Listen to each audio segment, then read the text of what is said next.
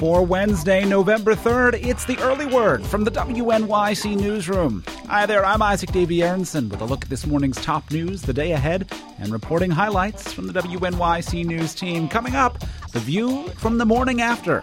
We've got a rundown of midterm election results just ahead. The Early Word is a production of WNYC Radio. You can support this podcast by making a donation at WNYC.org, where you can also get the latest updates on this morning's headlines on the news page. Republicans have retaken control of the House of Representatives and narrowed the Democrats' majority in the Senate following 2 election cycles of resounding Democratic wins. As of early this morning, Republicans had won at least the 40 seats needed for a majority in the House and were leading in another 24 districts. Democrats had only picked up 2 Republican seats. Established incumbents and freshman Democrats alike were beaten across the country, often by little-known Republican challengers. Among them, 3 New Yorkers. Freshman Congressman Michael McMahon, who wrested Staten Island from Republican control just 2 years ago, lost to Republican challenger Michael Grimm. Congressman John Hall lost to Republican Nan Hayworth in the Hudson Valley. And Scott Murphy, an upstate Democrat who just won his seat last year in a special election, lost to Christopher Gibson. John Adler, a freshman New Jersey Democrat representing the Philadelphia suburbs, was beaten by John Runyon, though the 12 other incumbents in New Jersey held on to their seats. Republicans also picked up formerly Democratic Senate seats in North Dakota, Indiana, Pennsylvania, and Illinois, and toppled Blanche Lincoln in Arkansas and Russ Feingold in Wisconsin. But Governor Joe Manchin kept West Virginia's Senate seat in the hands of the Democratic Party, winning the special election for the late Robert Byrd's seat. And in Connecticut, Democratic Attorney General Richard Blumenthal beat Tea Party-backed former wrestling magnate Linda McMahon, who spent more money on the race than any candidate in Connecticut history. Democrat Barbara Boxer held on to her Senate seat in California.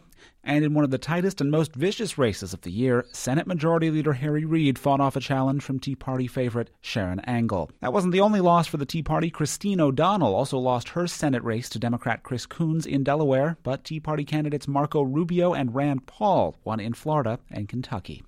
New York will have another Cuomo in the governor's mansion. State Attorney General Andrew Cuomo has won the office his father Mario held for 3 terms. In a victory speech in Midtown Manhattan, he called on New Yorkers to work together to get the economy moving again. We faced worse than this before, but we're going to do it together. We're going to be united. That's what made this state, and that's what's going to make this state the Empire State once again. Cuomo comes in pledging to reform Albany, a promise made by incoming governors, of course, going back decades. Carl Palladino, his Tea Party GOP opponent, said that's what he wanted to do. He wielded a baseball bat and repeated the refrain that he and his supporters were mad as hell, but at the same time he denied they were angry. We're frustrated taxpayers who are passionate about taking back this state for the people. New York's 2 Senate seats have also remained in Democratic hands. Chuck Schumer and Kirsten Gillibrand have won re-election, though Gillibrand will have to defend her seat again in 2 years. Democrat Eric Schneiderman is New York's next Attorney General, having beaten Republican Dan Donovan. The state controller's race was still too close to call as of early this morning, with incumbent Democrat Tom DiNapoli holding a razor-thin edge over Republican Harry Wilson. Also, as of early this morning, it was too soon to tell whether Republicans might win back control of the New York State Senate.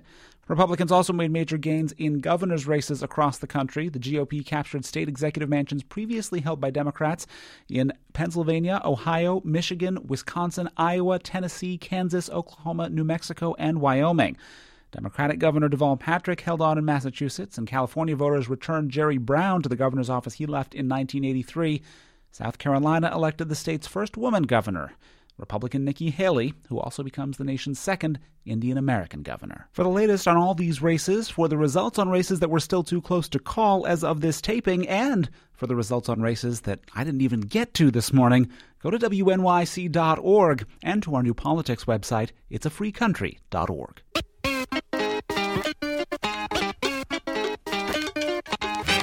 So what's going on today, you ask? Well, President Obama holds a 1 p.m. news conference, presumably to respond to the midterm election results.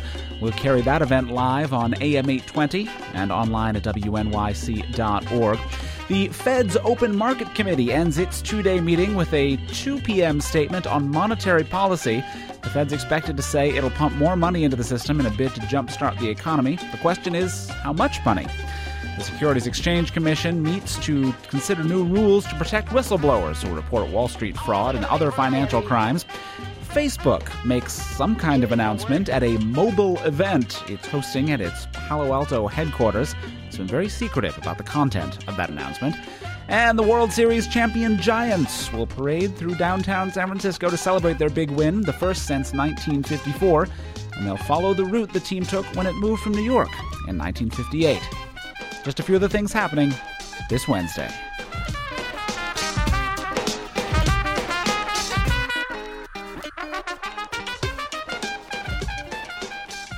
Let's leave politics for a moment and turn to one of the other constants in our lives, food. New York City is home to 3 food co-ops, member-owned, member-run grocery stores that aim to sell fresh food at reasonable prices. Right now, there's 1 in Manhattan and 2 in Brooklyn, but several more co-ops are in startup mode around the city, writing up business plans and looking for members. Ashley Milne-Tite looks at the business of running a food co-op and what's involved in starting one from scratch. The Park Slope Food Co-op is the most popular in the city. It has nearly 16,000 members. Its entire inventory, from organic vegetables to locally raised beef, flies off the shelves more than once a week.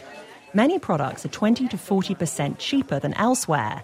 That's because the co-op's business model differs from a regular grocery store's. General Manager Joe Holtz points to the people stacking shelves and working the cash registers. 10 out of the 11 checkouts are going. There's people on the phone, there's people at the entrance desk, people at the exit, and there's not a staff person in sight. In fact, members do 75% of the work at the co-op. Holtz says all that unpaid member labor is the main reason for the low prices. And unlike regular grocery stores, co-ops aren't in business to make a profit. This co-op has a markup of 21%, about 10% lower than most supermarkets. Joe Holtz says there are smaller economies too. We could save people a lot of money on raisins by buying a 30-pound box of high-quality Thompson seedless raisins instead of buying them in little packages if we do the packaging ourselves. So we do that. Membership at Park Slope has almost tripled since 2001 as interest in local and organic food has shot up. Some members come from as far away as Westchester. That growing food consciousness, combined with a lack of fresh food in some areas, has spurred 7 groups in parts of Brooklyn, Queens, and Jersey City to form their own co-ops. But even with plenty of enthusiasm and goodwill, opening a co-op isn't easy. You know, it takes 3 years to start a co-op. That's what we learned. I don't know if I would have done this myself if I'd known it was going to take this long. That's DK Holland, a founding member of the Green Hill Food Co-op in Brooklyn. They just secured a space for their store in Clinton Hill. Getting this far has taken almost 3 years of volunteers working on the business in their spare time. They hope to open next year, but they need to raise more money to renovate the space and buy key items like walk-in refrigerators. Initially, the goal was $600,000, but once they found a space, they changed their minds. We're not going to open as the ideal store. We're going to open as a prototyped store. Now they hope to raise $80,000 and then start renovating. Most of that money will need to come from memberships. 25-year-old Anna Musig is the co-op's outreach coordinator. She's fielding questions at the co-op's monthly meeting. The joining fee is $150. You can pay that in one installment, or you can pay it over a period of 6 months, or you can pay it over a period of 5 years if you're on income. Green Hill is also determined to serve low-income residents who have little access to affordable fresh food. The Park Slope Food Co-op says food stamps account for around 3% of sales, but new co-ops like Green Hill want to recruit many more low-income members.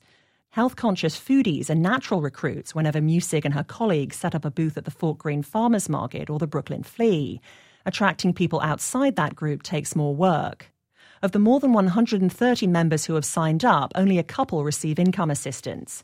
Founding member DK Holland knows the co-op is far from achieving their mission. Looking around at our meetings, I see our meetings are way too middle class to be doing what we need to be doing. Still, she says, a lot of highly educated, energetic, middle-class people helped get the food co-op to where it is now.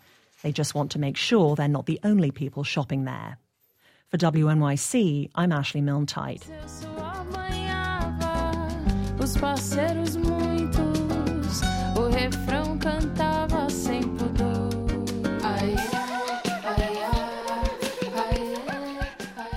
We'll wrap up, as always, with the Gig Alert, our look at tonight's music scene. Brazilian songstress Luísa Maita hails from the megalopolis of Sao Paulo, and her music reflects the blend of Brazilian tradition and cosmopolitan flair for which her city's known.